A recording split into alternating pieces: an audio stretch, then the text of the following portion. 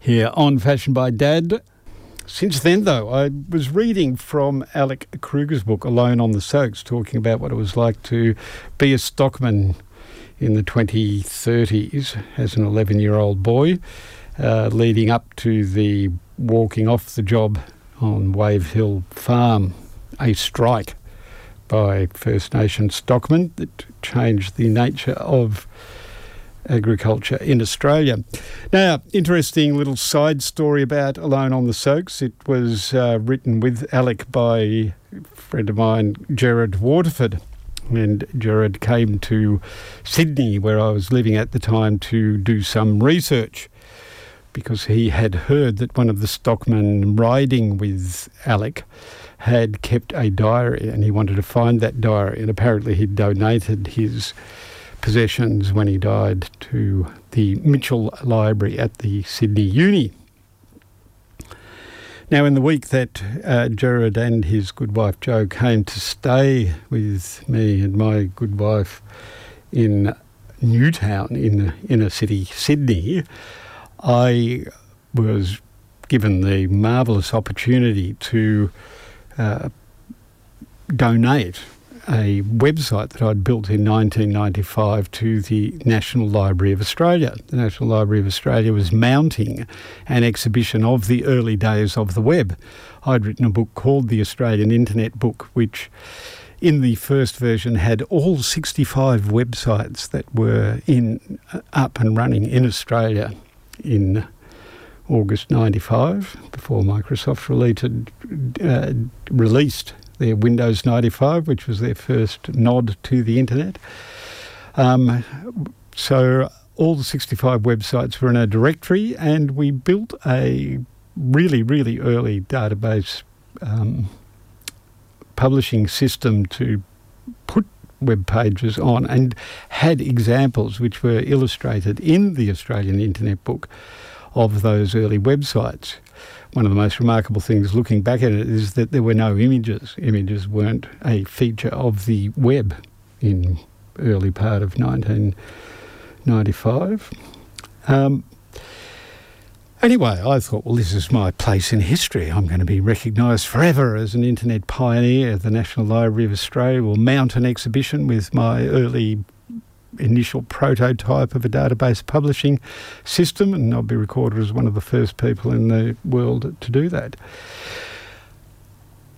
I spent the better part of a week trying to recreate a 5-year-old website, and it was almost impossible.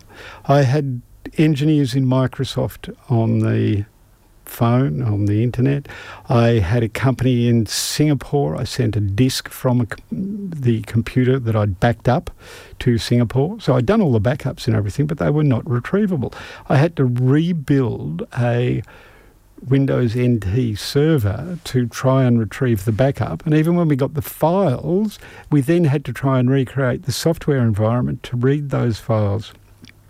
And in the end, I couldn't do it. I could have done it if I had endless amounts of money and or endless amounts of time, but I couldn't do it and survive at the same time. I had young 3-month-old twins, so I was somewhat distracted. In the meantime, while I was going through this sort of brush with fame, this attempt at glory, Gerard was hanging out at the Mitchell Library looking for the diary of Alec Kruger's mate. Now, we just heard from Alec describing what it was like to be an 11-year-old boy spending 3 months alone in the desert trying to keep water up to a bunch of cows, and now he ripped himself from eyebrow to ear hole on a branch and was almost died. It took him 3 weeks to wake up. So, you know, he was living under pretty rough circumstances. One of the people who was with him on that adventurous life used to keep a diary at night with a stubby old pencil and had donated it to the Mitchell Library.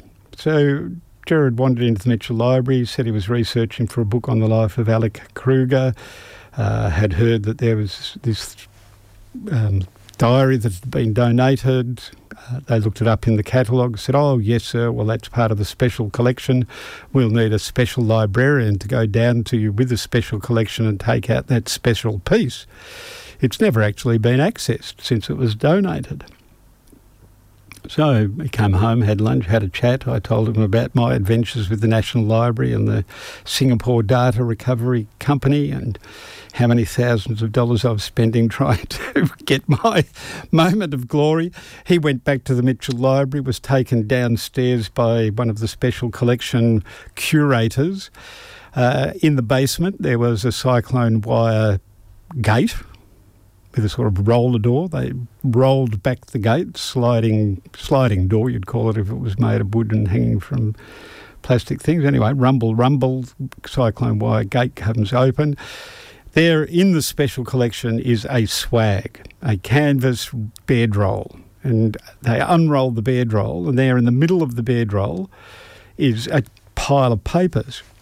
And Gerard said the smell of a campfire came out. There were burnt leaves, there were bits of dry grass, it was a couple of pencils, a pile of paper written in different inks and pencils over the years. The only copy of those papers in the whole world, and he used those as part of his research for Alone on the Soak, written by Alex Kruger with the help of Gerard Waterford. So, one guy on horseback living a life so rough that none of us alive today can actually imagine it. We can read about it in Alone on the Soak, but it just makes our hair stand on end. To actually imagine what it was like, you'd have to go out and do it yourself. Managed to record and keep for 70 years his recollections. Me, with the help of Microsoft in Seattle and Singapore Data Recovery Agency, the knob's knees, recommended by Microsoft, better than any data recovery agency in Australia, could not recover a set of information that I'd put together 5 years earlier. So one guy on a horseback with a pencil can write something that lasts for 75 years. Me and the best minds in the world and a couple of grand cannot recover information that we had recorded 5 years earlier. At that moment, I had one of those realisations, those road to Damascus moments, where I realised that my engagement in technology, exciting, new and liberating as it was really ephemeral. One guy on horseback can records things on a pencil and keep it in the Mitchell Library. Man, oh man, that's exciting. Anyway, that was my little moment of realisation. Sorry to bend your ear for so long on 4ZZZ FM.